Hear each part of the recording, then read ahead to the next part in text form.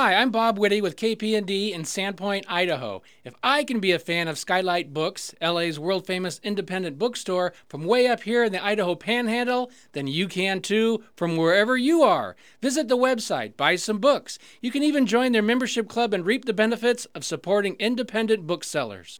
Thanks.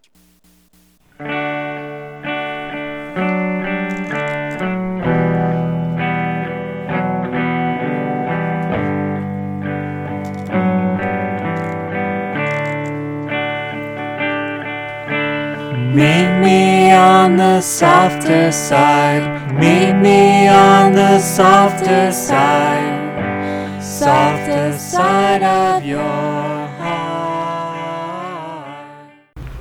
Hi there, and welcome to the Skylight Books Author Reading Series. You can find out about this and all of our other author events at www.skylightbooks.com, where you can also browse our inventory as well as order books online. You can also follow us on Twitter or even be our friend at facebook.com. If you'd like to talk to a real person, we can be reached at 323-660-1175. And don't forget, Skylight Books depends on listeners like you to help support us. So whether you're in our neighborhood or browsing online, buy a book or two to help ensure that we'll be around for a long, long time. Thanks and enjoy.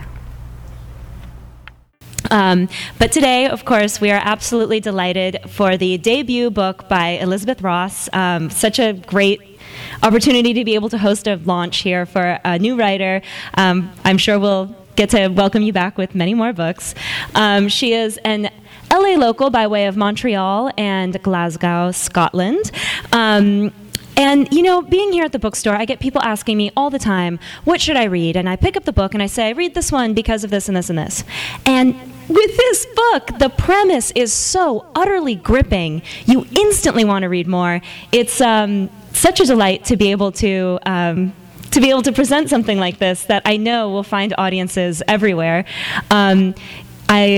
So I looked through the reviews, and this is what the people who have already read it had to say. They say it is delectable, it is resonant, elegant, and ripe with satisfaction. It is highly entertaining, touching, and fun, full of strong female characters driven by the pursuit of their dreams. Let's give a warm round of applause to Elizabeth Ross. And now, before she comes up here, we are going to give you a little multimedia presentation. So before we hear her read, let's first be awed by her book trailer. If it loads up. I'm here to press play for you.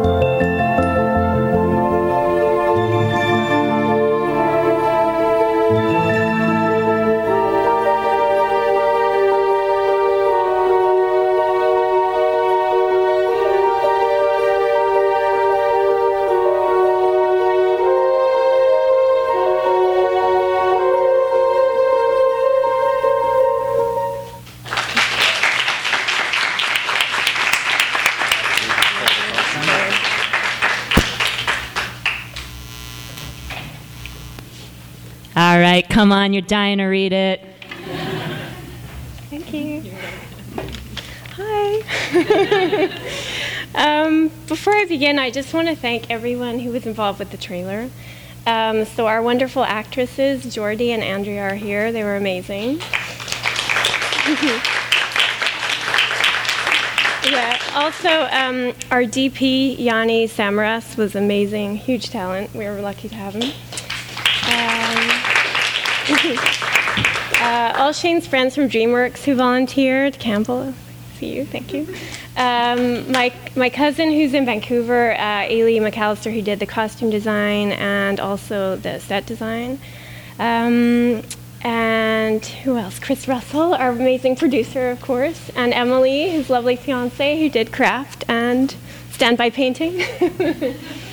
And then, I hope I haven't missed anyone, but also, and most of all, my husband, Shane, who directed it and did the amazing visual effects and animation. So, thanks, Shane. Don't hate me that I made you work 12-hour days for a month to make my trailer.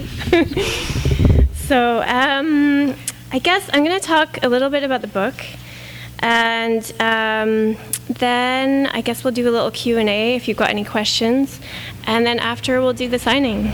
So first of all, thanks for coming. I hope everyone got some champagne and macarons. Basically, Belle Époque was inspired by a short story by Émile Zola called Les Repoussoirs, which translated means literally the repulsors. And then in the English title is actually Rent-a-Foil. So I was inspired to write it after reading this book. It's basically a story of ugly women for hire at this agency who are rented out as props, basically, to rich society women to make them look more attractive by comparison. So when I read the story, I was fascinated and also kind of horrified by this concept. But what struck me is that it felt so utterly relevant to today's world. In our culture obsessed with beauty, it was this sort of biting satire. And I think Zola's goal was to poke fun at the bourgeoisie, to sort of reveal how they could make a profit from anything, even an ugly woman. So I'm going to just share a little passage from... Oh.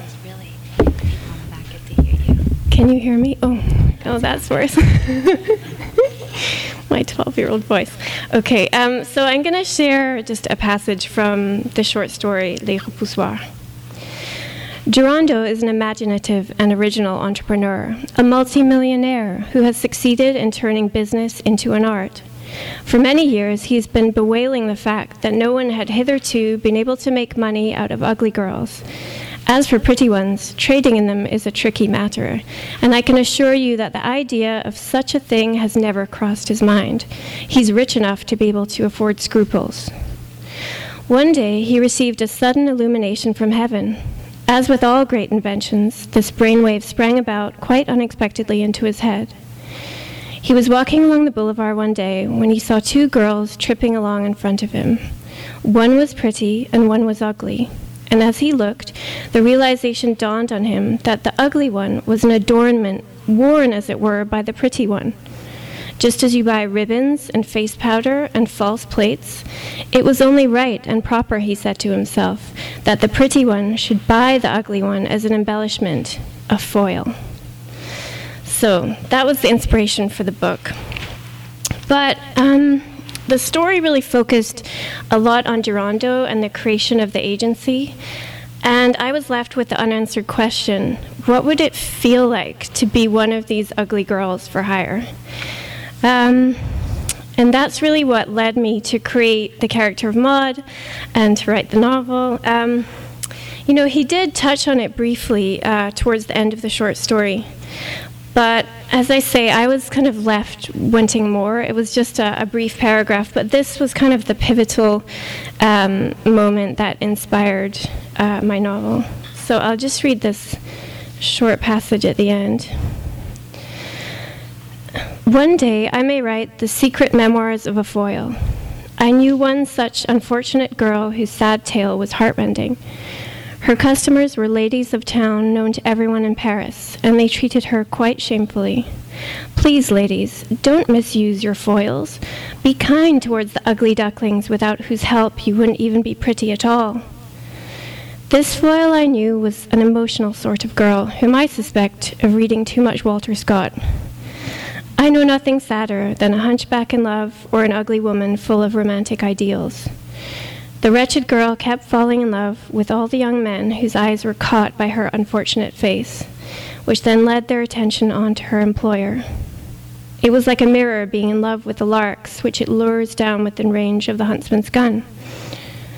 She was terribly jealous of those women who bought her like a skin cream or a pair of boots.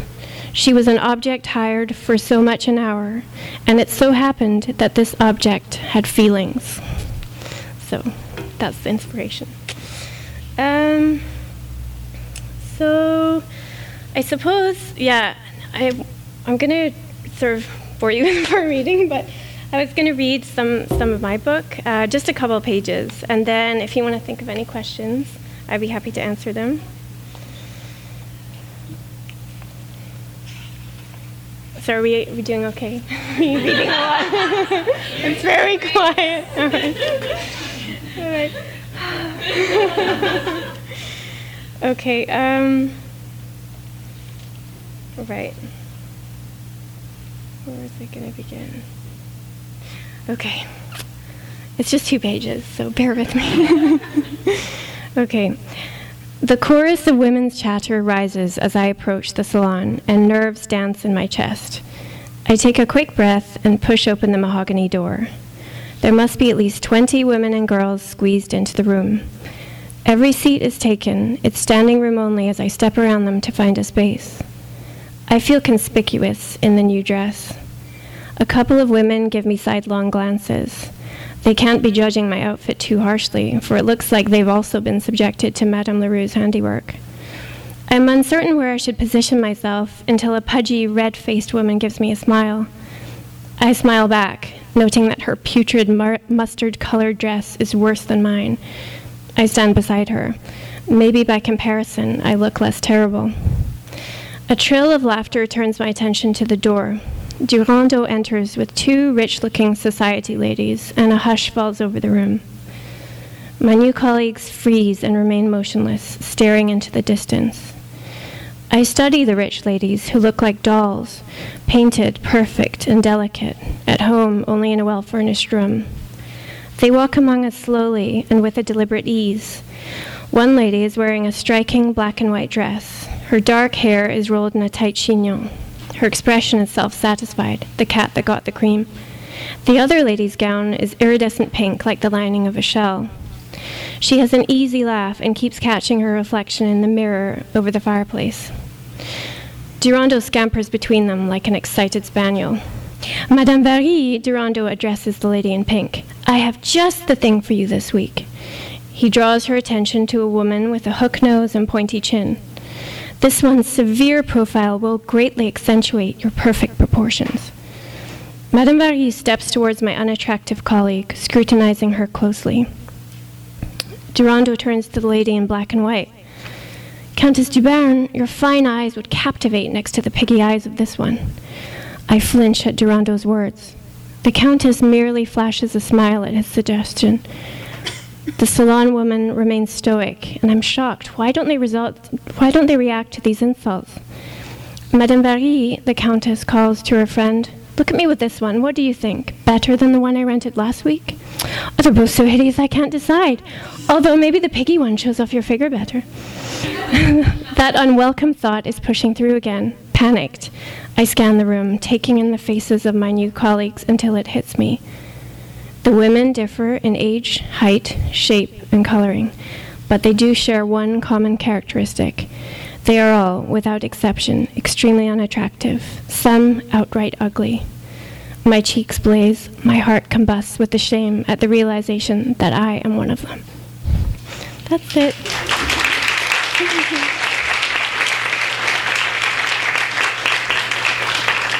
So, I should have set that up and said, this is from chapter 1, where Maud goes to the agency for an interview and doesn't know what the job is for. So, anyway, does anyone have any questions? Yes, Leela? I did. I went for about 10 days a couple years ago, but to be honest, I drew from experience. I was an au pair in Paris when I was 18, actually for a family called Dubern. And so I drew from that experience of being a teenager in Paris, because, I was only 18 and had to deal with two precocious French brats and their parents. And then when I was in university, I spent a year in France, in Brittany, and so my character's from Brittany. So, but the research trip was nice too. Any other questions? Kristen? I'm curious, I know you're a film editor as well, and I was wondering how it compares to write versus edit film. That's a good question. I think it definitely helped being a film editor to write a novel. Particularly from the point of view of story structure, and also I think to be able to think visually and to be used to changing things a lot and taking notes well. I think also when you're a film editor, you start, especially documentary, you start with a bunch of footage and you kind of have to create the story out of hours and hours of footage of someone's life. So it's definitely a challenge in the same way that you have to find the story from your imagination in writing. So I think just taking something from nothing and turning it into something, and having faith that you can do that, despite the challenges. So it helped, I think. Good question. Anyone else? Yes.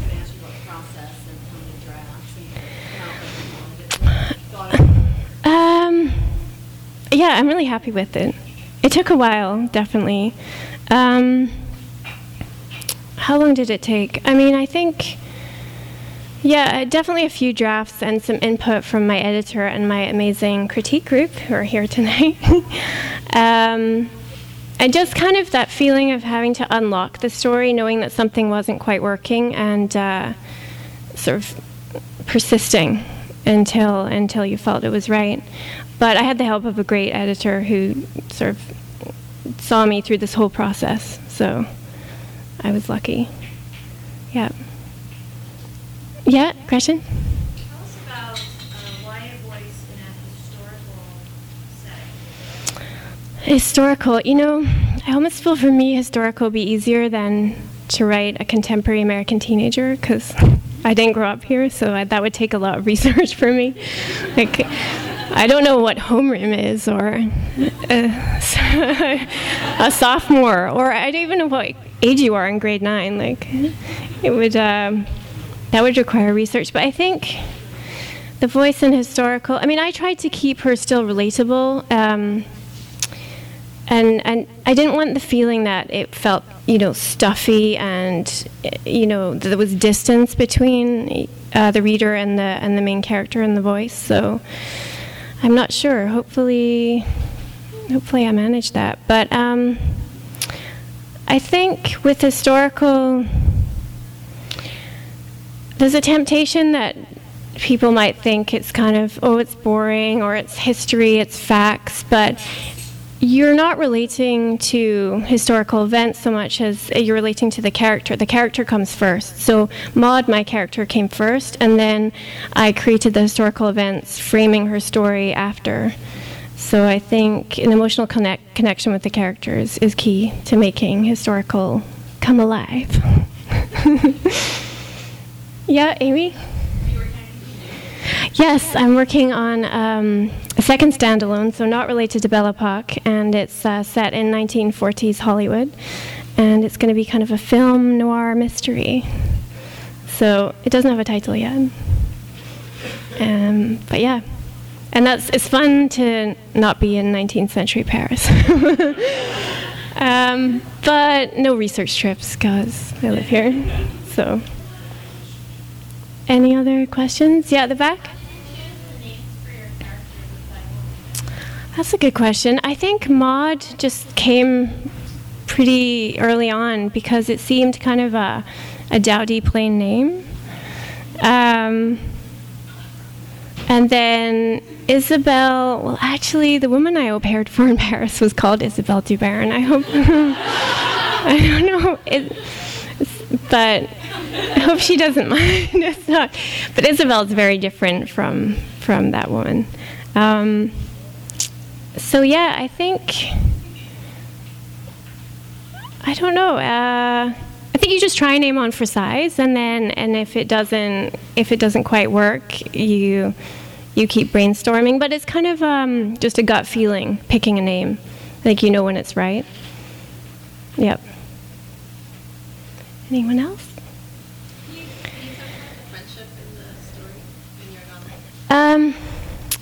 Yeah, the friendship for me is really one of the key elements of the story, even though it's kind of been touted as a bit of a romance. For me, the love story in a way is the friendship, and that takes center stage more than the guy in the book, even though there is romance. And I just think in young adult, maybe we could see more strong female friendship stories because, I know I have amazing girlfriends, and especially at that time, being an adolescent, I think you really rely on your friends. So, yeah. Any other? Yeah? I'm curious what similarities you see between today's society and Paris during the time that your book set. Good question. I think, well, obviously the obsession with beauty and the kind of explosion of advertising sort of happened in the Belle Epoque, and obviously that's part of our culture today.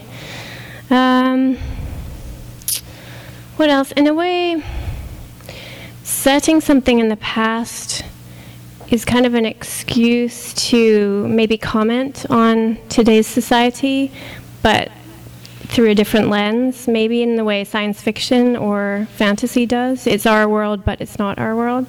So I think what the differences I appreciated that helped my characters were just the stakes were really high, because the divide between rich and poor and the classes, and then the gender divide, there was a lot fewer options open to women then. So those higher stakes helped the drama for my characters. But definitely, it was a way to kind of spotlight the issue, the theme of beauty, and, the sort of insistence that girls have to be pretty before anything else, So, yep.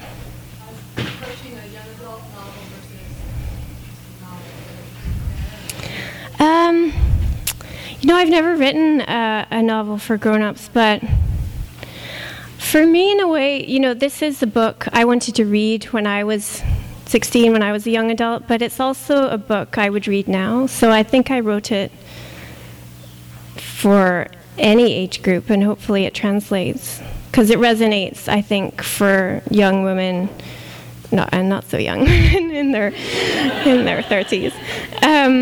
So I think, definitely I think the difference for young adult, between young adult and grown-up fiction is the main character has to be a young adult, an adolescent, and the issues dealt with in the book are issues that teens would be going through, whether it's first love or, finding your voice, like this book. It's those sort of perennial issues that come up a lot when you're a teenager. But yeah, hopefully anyone of any age can enjoy the book.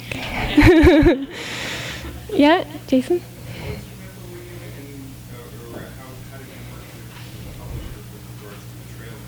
Oh, well, actually, we made it ourselves. The publisher didn't make it. No, well, I sent it to them to get their feedback, and they loved it, as they should. So I think they had a suggestion. My editor said, "Oh, maybe we could just shorten up a bit," and we took out a title card. But they were delighted with it, and no wonder, because Shane did an amazing job. And I edited it. So. But yeah, I think they were happy with it. Yeah. Any other questions?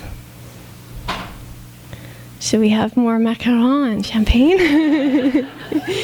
Well, thank you. This has been not as terrifying as I thought.